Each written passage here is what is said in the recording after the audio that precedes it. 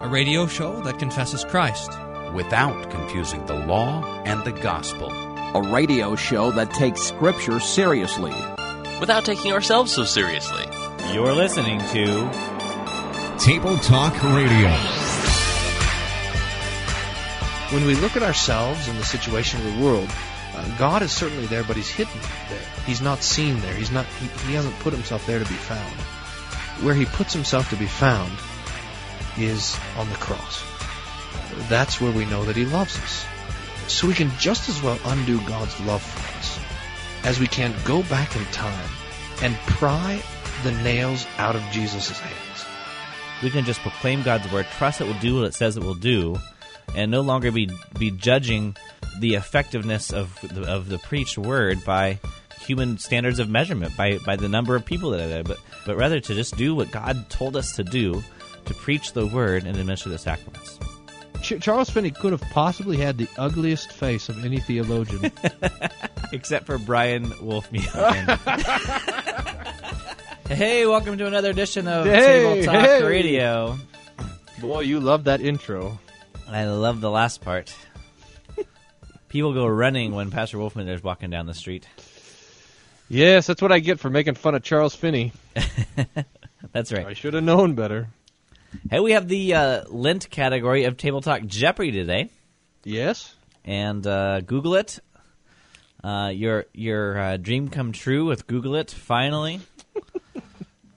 Yes, that's right. Some buzzwords. I Googled the word Martin Loser, and so we can talk about what came up there.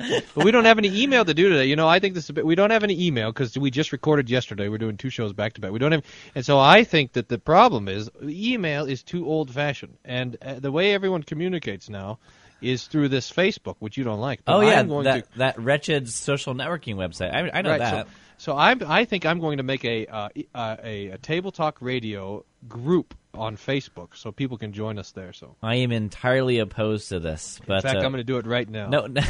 Facebook. We're supposed to be recording a show right now. Don't worry. I always do this kind of stuff when we're recording. Create a group. Man, here brother. It is. Okay, this will increase my chances of winning today's show with more Table Talk Radio points because you'll be distracted with creating virtual friends rather than real friends.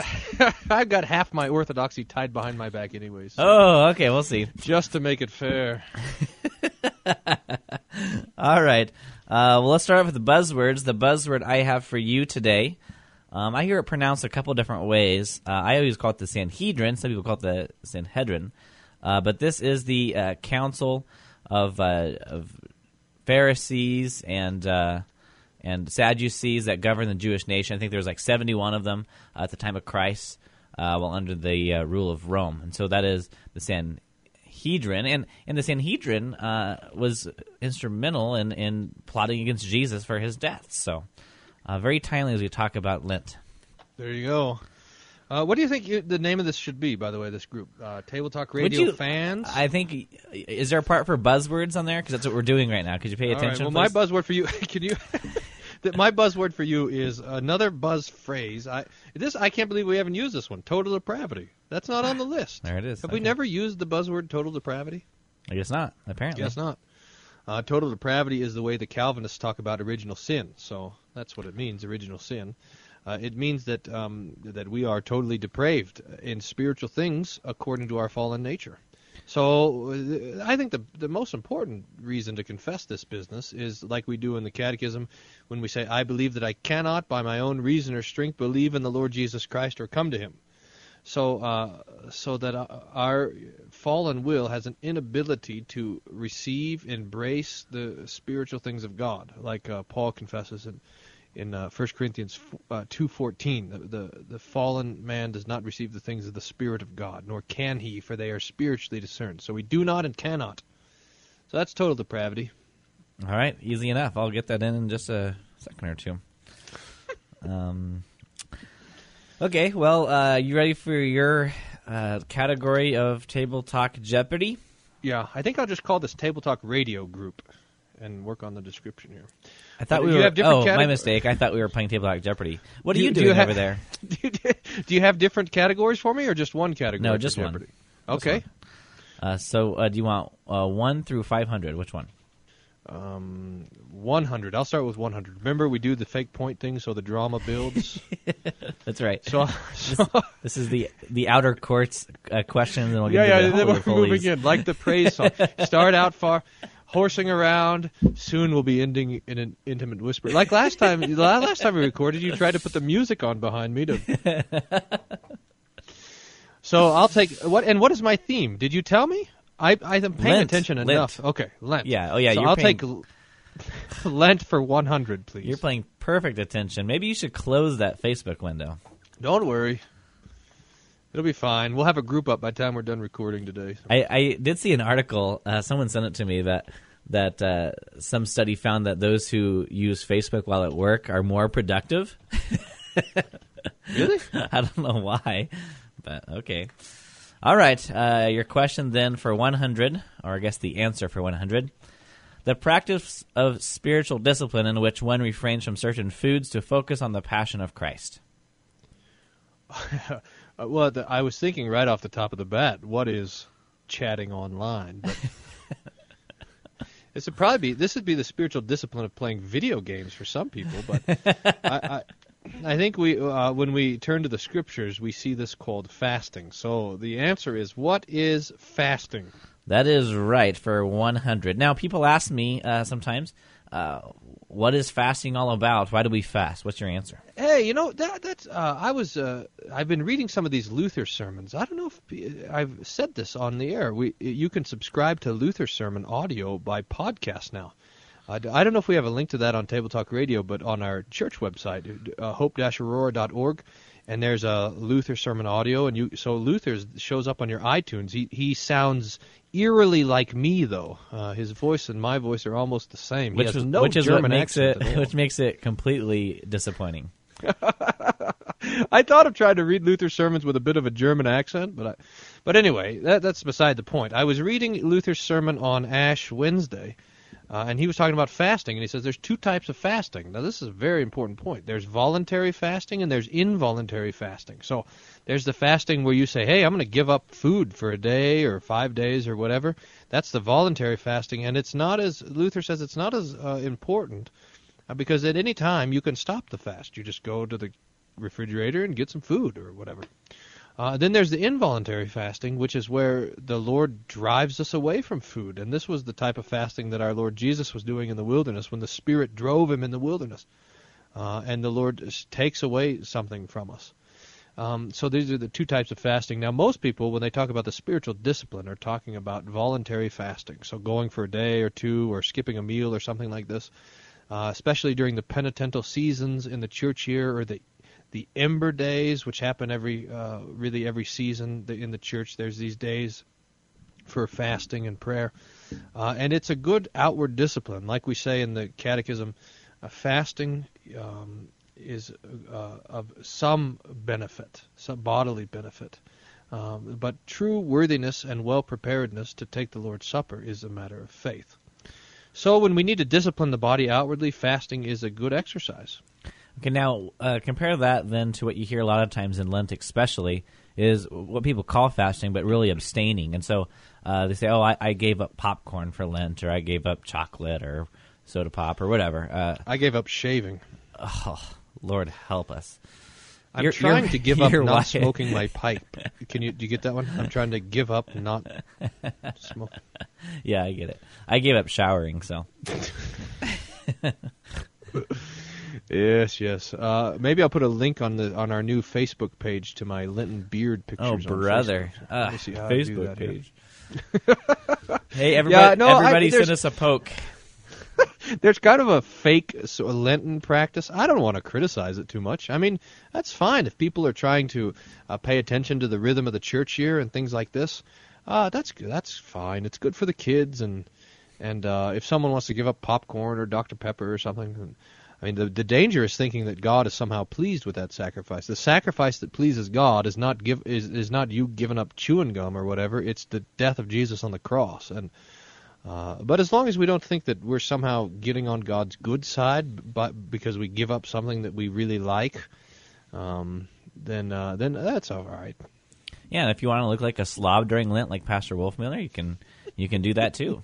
It's not a slob. It's not the slob. It's John the Baptist book. I always wondered if John the Baptist was coming to teach like the pastoral classes at the seminary. You know, the class where they tell you to take a shower before church and stuff, clean out your fingernails. If John the Baptist was in there, no wonder.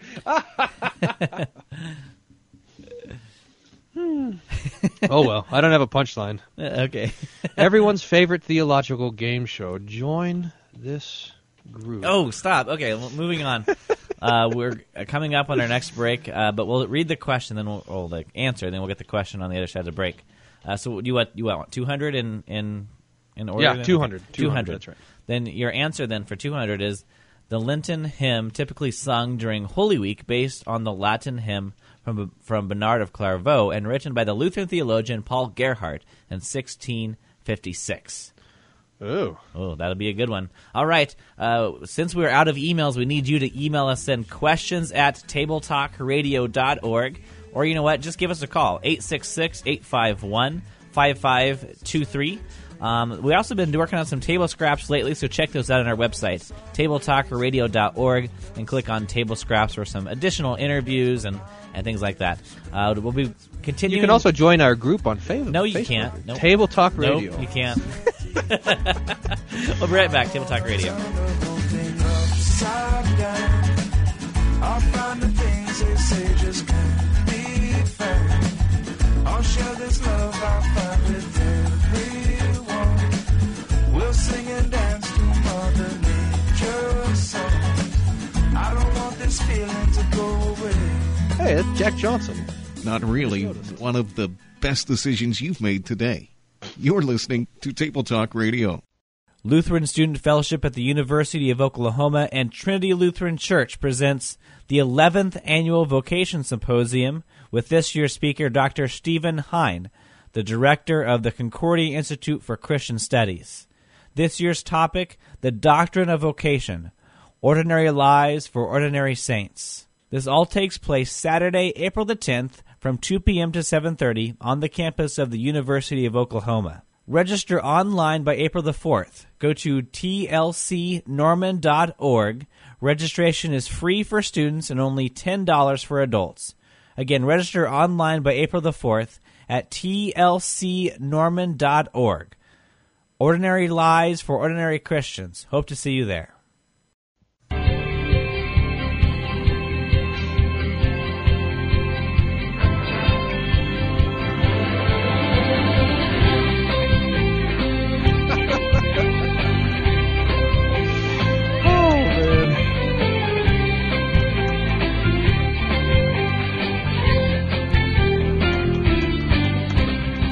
Welcome back to this edition of Table Talk Radio, playing Table Talk Jeopardy.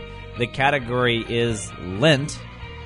And hey, look at this. On the Facebook group page, it says select category also. I'm really glad you're taking care of that, because you're going to miss this next one, which says the Lenten... Do you think that this is common interest or entertainment and arts? Is there a none of the above? Is there just for fun? What about just for fun? Oh, I like entertainment and arts. I like that category. We're not very entertaining or artistic, but humor. I'm going to put humor. Radio. There it is. Anyway, I'm putting, by the way, on here, the email is evan@tabletalkradio.com. No, it's not. Oh, yeah. Are you going to put pictures of yourself with haven't shaved in 40 days? Beard? Yeah, sure. That's how Facebook goes, That's how we roll on Does Facebook. your wife mistake you for the cat sometimes during Lent? Happens every year. That happened last year. Yeah, that's right. I had forgot about that. I was leaving early for church, and I went to give Carrie a kiss goodbye, and she jumped up about a foot off the bed because she thought the cat had jumped on her face. Oh, man. Okay. That's back to Jeopardy. I'm ready. For 200, the Lenten hymn typically sung during Holy Week based on the Latin hymn from Bernard of Clairvaux and written by Lutheran theologian Paul Gerhardt in 1656. Yes, I think this is this famous Lenten hymn, "O Sacred Head Now Wounded," that talks about the death of Jesus, especially appropriate for the Passion season, the last 2 weeks of Lent. So I'm going to say that's my answer. What is "O Sacred Head"? That is correct. O Woo. Sacred Head Now Wounded. Let me read the first stanza. We can talk. Maybe give us something to talk about here. O sacred head now wounded, with grief and shame weighed down, now scornfully surrounded with thorns thine only crown, how pale thou art with anguish, with sore abuse and scorn, how was that visage languish, which one was bright as morn. Yeah, this hymn is... I'm going to pull it out, too. What are you reading from, by the way? What hymnal? Oh, I just Googled it because I didn't have it prepared. So I might have... these words might be a little bit different. I'm not sure. No, that's right. It's a contemplation, and this is an ancient practice, to contemplate the suffering of Jesus. So, it begins with the head of Jesus, and to consider the head and the crown of thorns, and his beard, which was ripped out of his face. To consider... Is that why you don't shave during Lent? No, that would be too spiritual of a reason. To consider the Lord's hands and the nails that were driven through his hands and through his feet, his side, which the spear pierced, and it's to just kind of consider the bodily suffering of Jesus, and meditate on that. That's this hymn and a handful of other Lenten hymns do this very similar sort of thing. And to meditate on the fact that it's precisely for us and for our sins that Jesus is suffering all of these things. Now, here's the important thing, though, Evan. I don't know if we've talked about this before, but when we speak of the suffering of Jesus, we want to speak of the threefold suffering of Jesus. There's three distinct ways that Jesus suffers on the cross. All right, let's hear it. The first is the physical suffering of Jesus. The physical anguish, the crown of thorns, the spear, the whip, the beating, etc., etc. But that's not a salvific suffering, in the sense that the two thieves on the cross next to Jesus also suffered that. You and I could suffer that kind of suffering.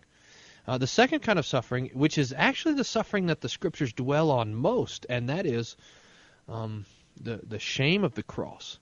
And here's the way to think of shame, the pain of shame. If someone comes and spits on your face, it doesn't hurt you physically. You're not like writhing in agony on the floor because of the pain of someone's spit, unless there's some sort of like world champion watermelon seed spitter or something. It doesn't hurt you, but it hurts. Mm-hmm. It's because it's someone shaming you. That's when a woman slaps a man. Normally, it's not to injure him or incapacitate him, but to shame him.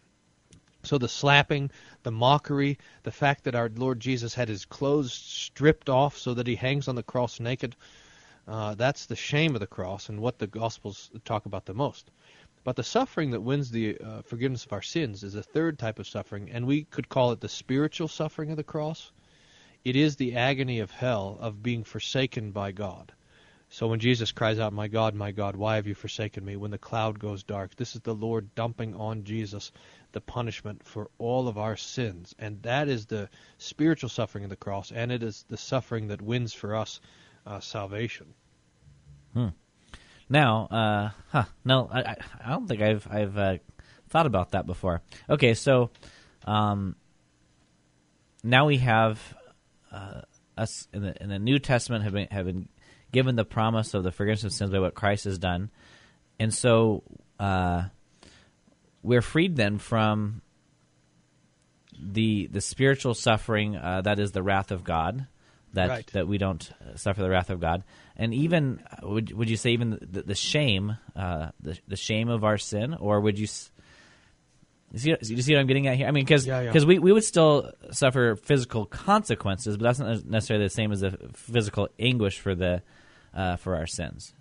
Right. We still do have physical suffering, and we still do have shame in this life. Okay. But now here's the reason why this hymn, "O Sacred Head Now Wounded," is such a powerful hymn, because when we consider the suffering of our Lord Jesus, we can begin to understand the pain most of all. All of us have had painful things happen. All of you listeners are having this painful experience now of listening to our radio show.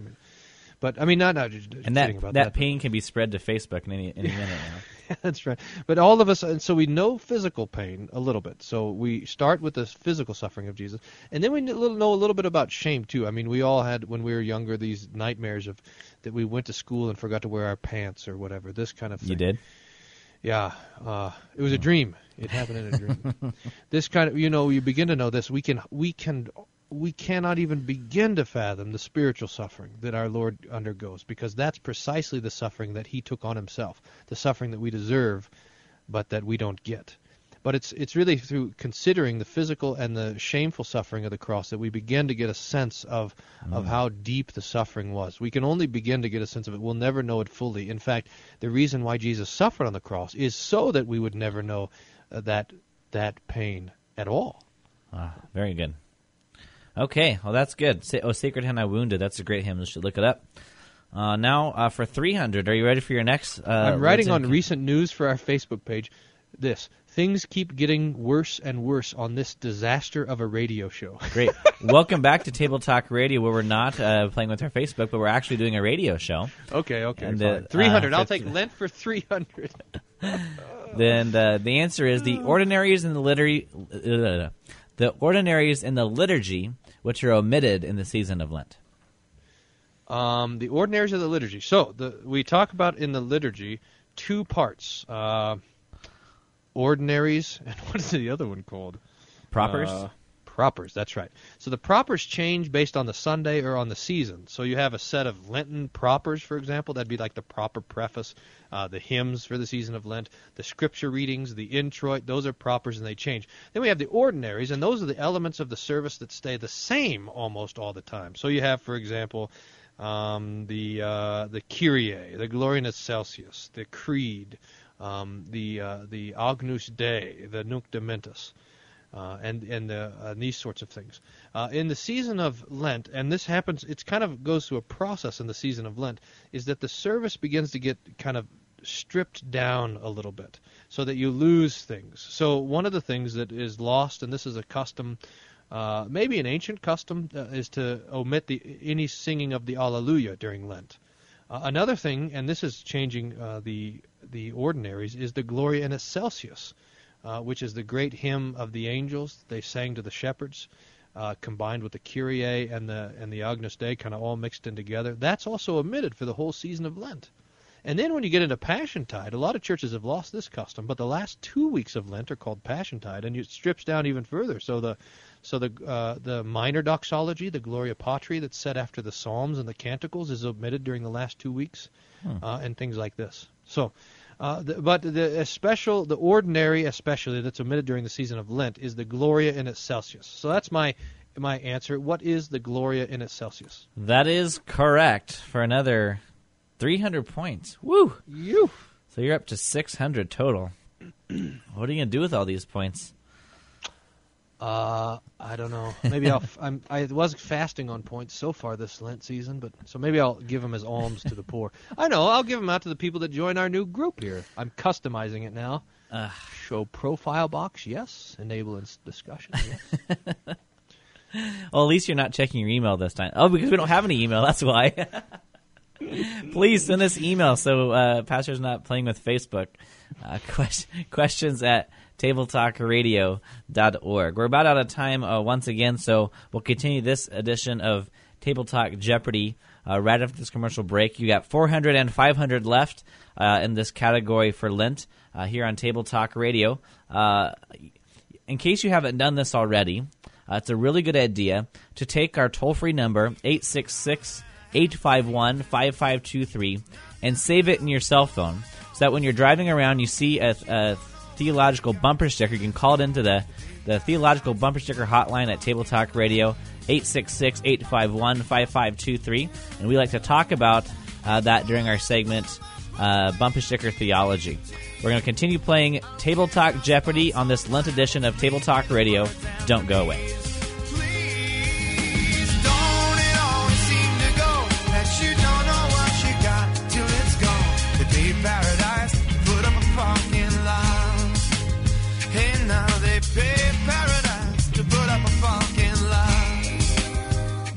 Table Talk Radio, The answer is always the gospel.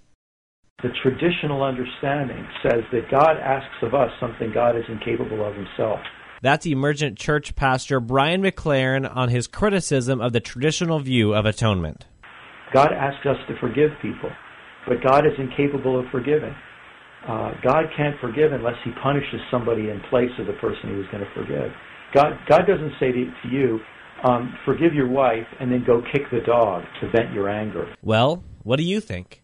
Join us for the next edition of Table Scraps Live on April the 11th at 8 o'clock Central Time, when we're talking about the Emergent Church movement with Chris Roseborough of Fighting for the Faith in Pirate Christian Radio. That's Table Scraps Live on Sunday, April the 11th at 8 o'clock Central Time. Just visit our website, tabletalkradio.org, or click on over to piratechristianradio.com. Oh, sacred head, now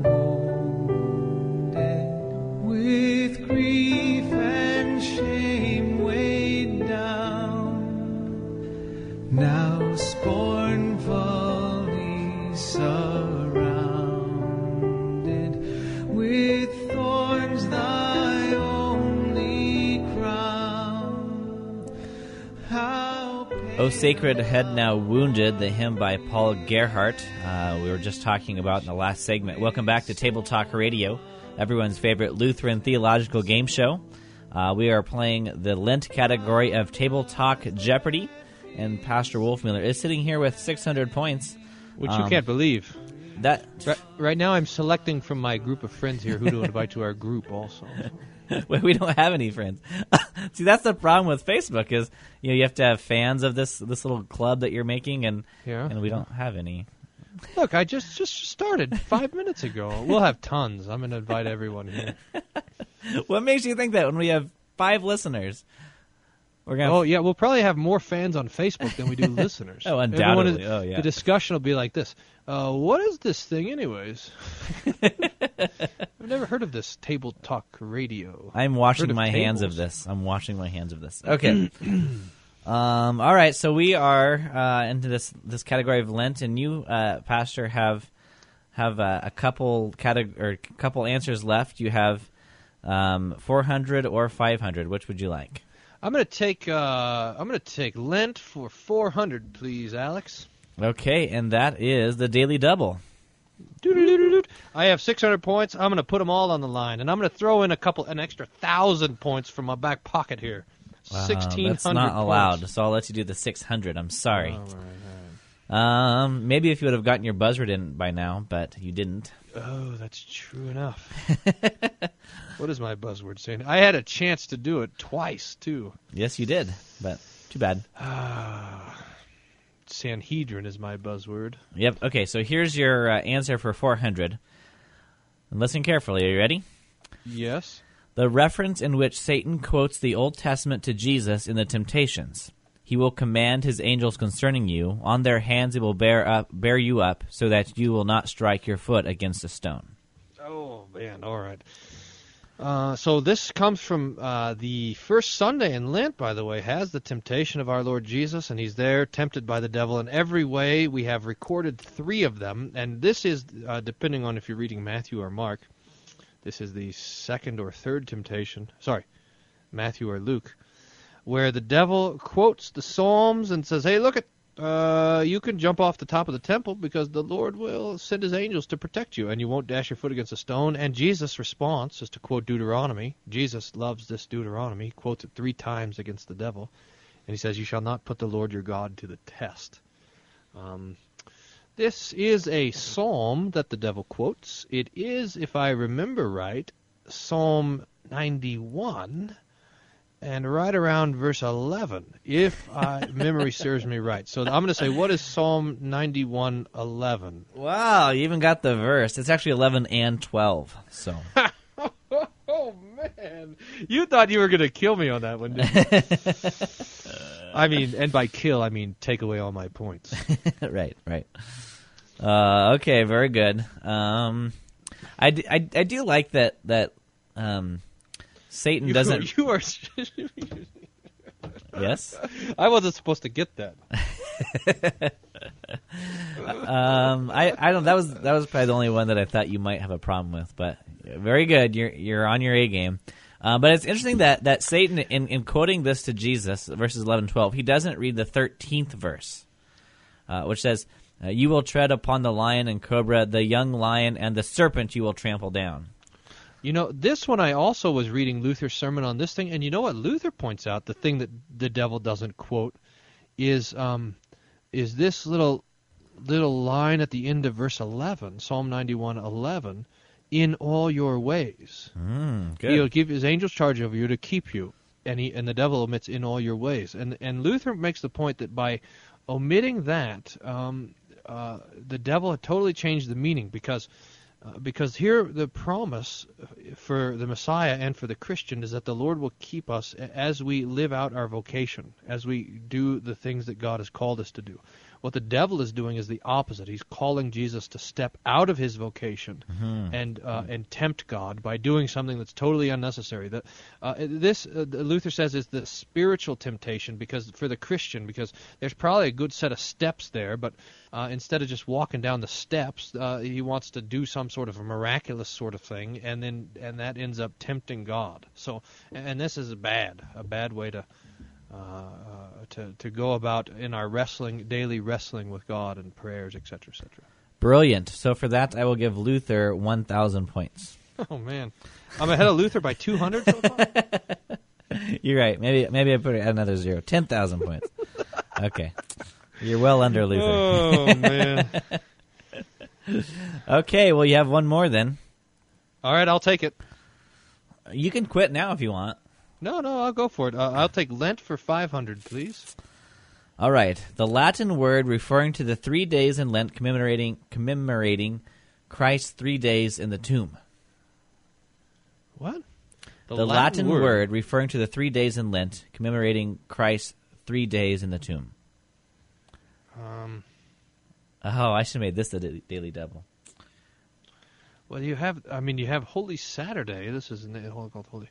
You have there is this talk of Dormition sometimes, but I don't know if that's. I don't know why I don't know this one. What is the Christ resting in the tomb? But normally it seems like Dormition is not talked about when we talk about Jesus in the tomb.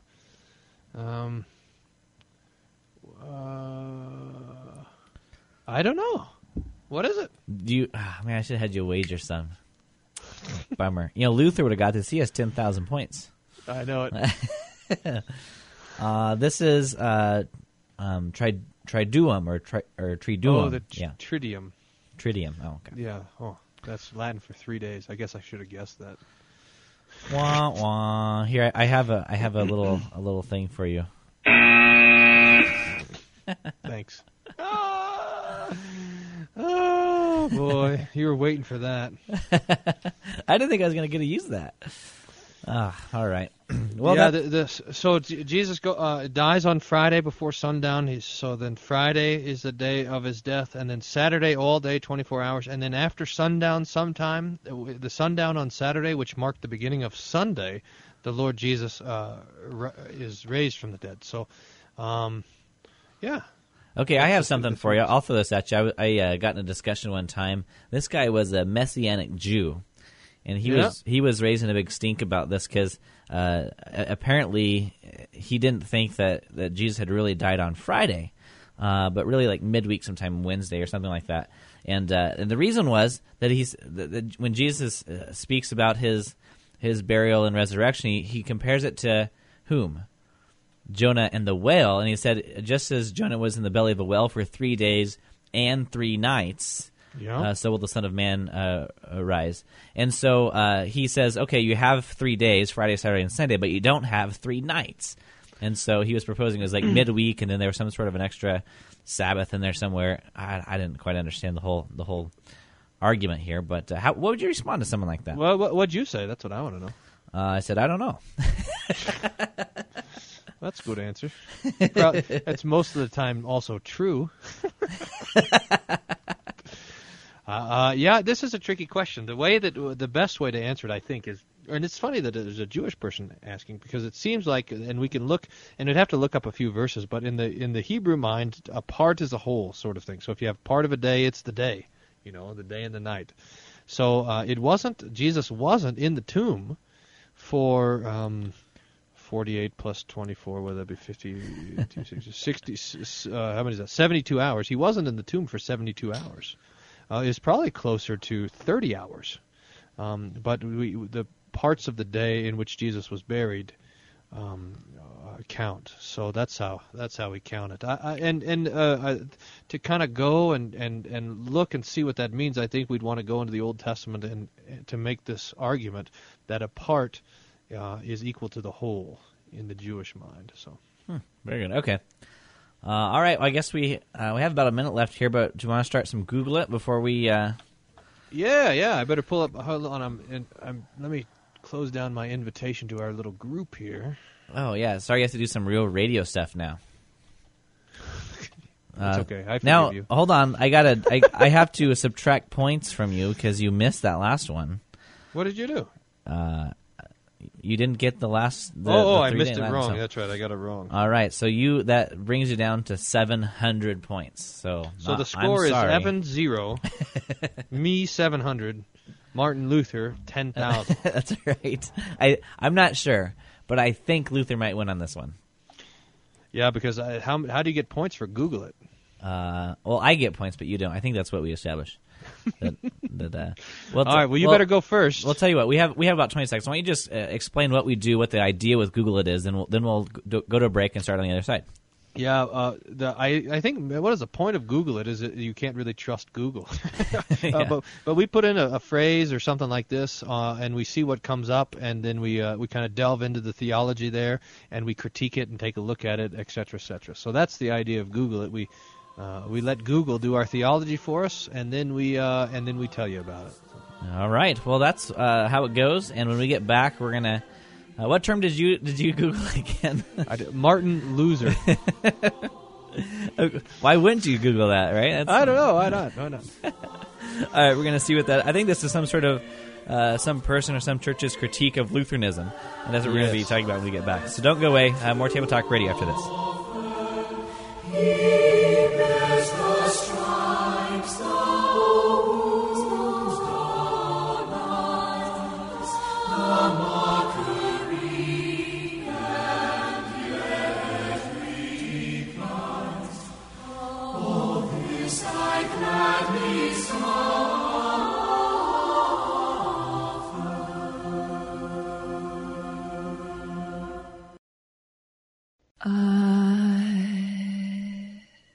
Google you late at night when I don't know what to do. Oh, great. If there weren't enough Facebook creepers, then we have Google creepers. All right. Perfect. We are plugged in, man. We're just about 5 minutes away from having a Google group. I mean, a Facebook group. I finished clicking all my friends here. Oh, the things you do while we were trying to do a radio show. Trying? What do you mean? This is not trying. This is doing. No. This is a valiant If I move effort. my mic down here, you can hear me clicking, selecting friends. Ready? Yeah, really, that's okay. You don't have to show me. Can you hear that? I'm going to turn you off, I think. Click, click, click. Okay, all right. Welcome back. Okay, welcome back to Table Talk Radio. We're doing Google It. Everyone's favorite theological game show, by the way. Of course it is. Lest you forget. Everyone's favorite theological game show that now has a Facebook group. Yeah, almost. Just almost there. I'll report to everyone when it's up and running. All right, okay. Well, tell us about your Google term and what you found. Oh, yeah, all right. I gotta surf away from Facebook here. I typed for Martin Loser. I don't know how I came across this page, looking for something or other. I just now Googled it again and it came back up, Martin Loser. But the problem is apparently my internet's not working 100%, so I'm in the cached page here. But this is a page that has page after page after page of anti-Martin Luther stuff, is what it is. So there you go. Okay. Sadly, Martin Luther was a loser who died without Christ. Martin Luther died an unsaved heretic. In his own words, he endorsed the Catholic Rosary. By the way, when Catholics chant their rosaries, it's not a prayer, it's heathendom. Jesus, that's a side point. Jesus condemned this thing in Matthew 6:7, etc. So, anyways, there you go. All right. You want to pick something else to talk about more in depth, or are you just gonna? Yeah, I should. See, I'm on the Jesus, or how Luther worshipped Mary, taught the Immaculate Conception, etc. Taught that Mary was everyone's true mother. So it has all this stuff. I kind of want to get into some other stuff, because the thing where this guy really goes berserk over Martin Luther is with the doctrine of baptism. If I could, I'll tell you what. I'll do mine first, and get yours going, right. and then I'll do mine. All right. Well, I wonder if my new Facebook group is slowing up my getting into Martin Luther here. I'm not sure. All right. Well, during this break, I did a little Google it, and I Googled total depravity, and and of course, nice. The first 8-9 results are Calvinists saying that it's all pretty good. But the one that I found interesting was maybe the last result on the first page, and the title here of the website is gospeltruth.net, and it says Sermons on Important Subjects, Sermon 4, Total Depravity by Charles Finney. Oh, nice. And I'll just read a little bit, then I'll get your reaction, Pastor. These words were addressed by the Lord Jesus Christ on a certain occasion to those who profess that they love God. I designed this morning and in the afternoon to establish the doctrine of total depravity. In doing this, I designed in the first place to show what the doctrine of total depravity is not, and secondly, what it is, and thirdly, to prove that the doctrine, according to the definition I shall give of it. So let's go down a little bit. First, it does not consist in any want of faculties to obey God. We all have the powers of moral agency that are needed to render perfect obedience to God. If there were any want or faculties in our nature, our responsibility would cease, and we would not be justly blamed, not for doing that, for the performances of which we do not possess in the appropriate moral powers. Okay, so let's respond to what he said so far. He's saying what total depravity is not saying is that we lack the ability to carry out what God has commanded of us. How do you respond to that? Yeah, well, what do you? What's the distinction he's trying to make there? What do you think he's trying to distinguish between? I don't know. Well, I don't know. Do you know the answer to what you're asking? Maybe. So he's saying, because he didn't say. This line that caused you to chuckle was what? That we do have the capacity to. How did he say that again? Let's see. Okay. We have the powers of moral agency that are needed to render perfect obedience to God. Which I think is a complete contradiction of total depravity. Right. So this is the old thing. He says, I'm going to teach you about original sin. First, I'm going to teach you what it's not. Original sin is not original sin. So I'm going to teach you about total depravity. Now, let me tell you first what total depravity is. It doesn't mean that we don't have the moral agency to completely please God in what we do. Well, no, of course not, because this guy's an Arminian. For goodness sakes. Finney clearly taught that man's will not only can but must move towards God before God moves towards him. Finney is the father of all this stuff, the altar call, the revival, etc., etc. So it's but this is a trick. If you want to trick someone into thinking that they agree with you, you use their words, but then pour in a totally different meaning to it. Is this kind of like the heresy two-step? In fact, I bet it would be a precise one. If I was paying attention, I bet you we could identify it exactly as a heresy two-step. Did he start with a Bible passage and then say, now this is not what then he slides back into an abstraction, and then... all it says at the top, and it doesn't even give the chapter, it just says John verse 42, but I know you, that ye have not the love of God in you. That's all he says. Yeah, so that's precisely it, the heresy. So you take that and you say, now I'm going to talk about total depravity. Now let me tell you this and that and this and that. And you can end up making the Scripture say exactly what it doesn't. So bad. Ooh. Okay. Yeah, I'll give you, by the way, 400 points for this kind of the cheesy use of your buzzword as the search term in Google at Total Depravity. All right, with 3 minutes remaining, let's see what you have then for Google it. Here's the page I found at the damnable Martin Luther deception. Here says, while it is understood that the opinions of men are in no way authoritative when it comes to God's plan for salvation, it's nonetheless interesting to note that Martin Luther believed wholeheartedly in the necessity of baptism as a prerequisite for salvation. Now, I don't know if it's a prerequisite for salvation. Luther says, I affirm that baptism is no human trifle. It was established by God himself. He earnestly and solemnly commanded that we must be baptized, or we shall not be saved. That's John 3:5. No one thinks it's an optional matter like putting on a red coat. It is of greatest importance that we hold baptism in high esteem as something splendid and glorious, etc. Here this guy continues. From Luther's own comments about baptism, it's clear that he taught water baptism is essential for salvation. Many Protestant denominations today have been infected with Luther's damnable heresy. Sadly, most fundamental Bible-believing churches have often been caught up with the woeful Martin Luther deception. Can I venture a guess? Yes. Does this person use the King James Bible? Yeah, I think so. Yeah. Just wondering. There's a kind of you got a special feel to these King James only guys. They don't lack zeal, No, just that's right. knowledge, like Paul says. But this is true. I mean, Luther does connect water baptism to the gift of salvation. Surely he does, because that's precisely what the Bible does. Unless you are born of water and the Spirit, you cannot enter the kingdom of God, says Jesus himself in John 3:5.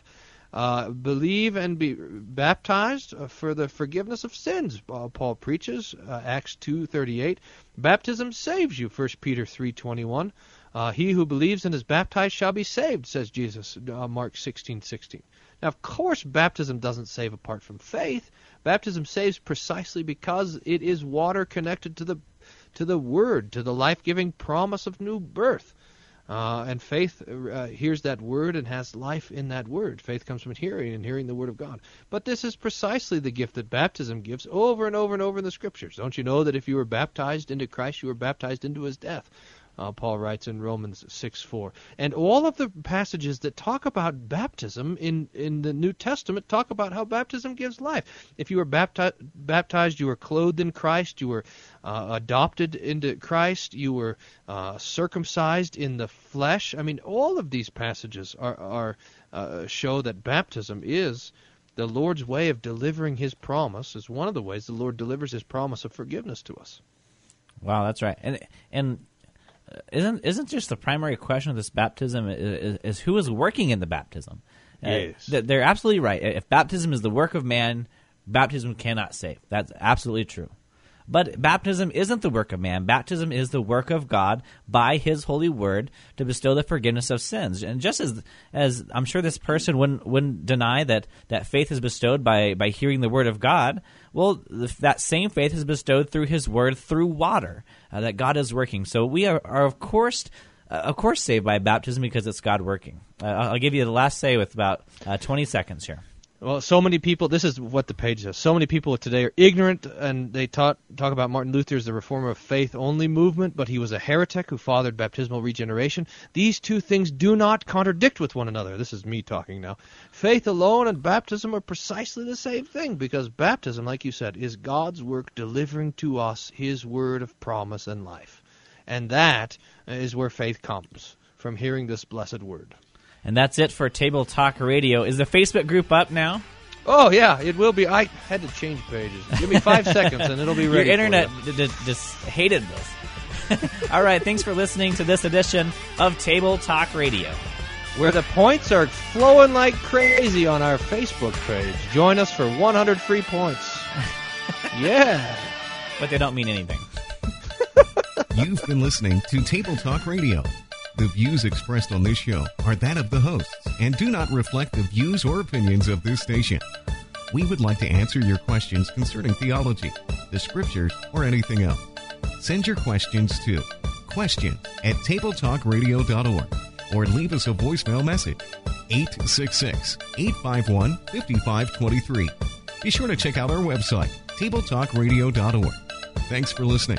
and tune in again next time to Table Talk Radio.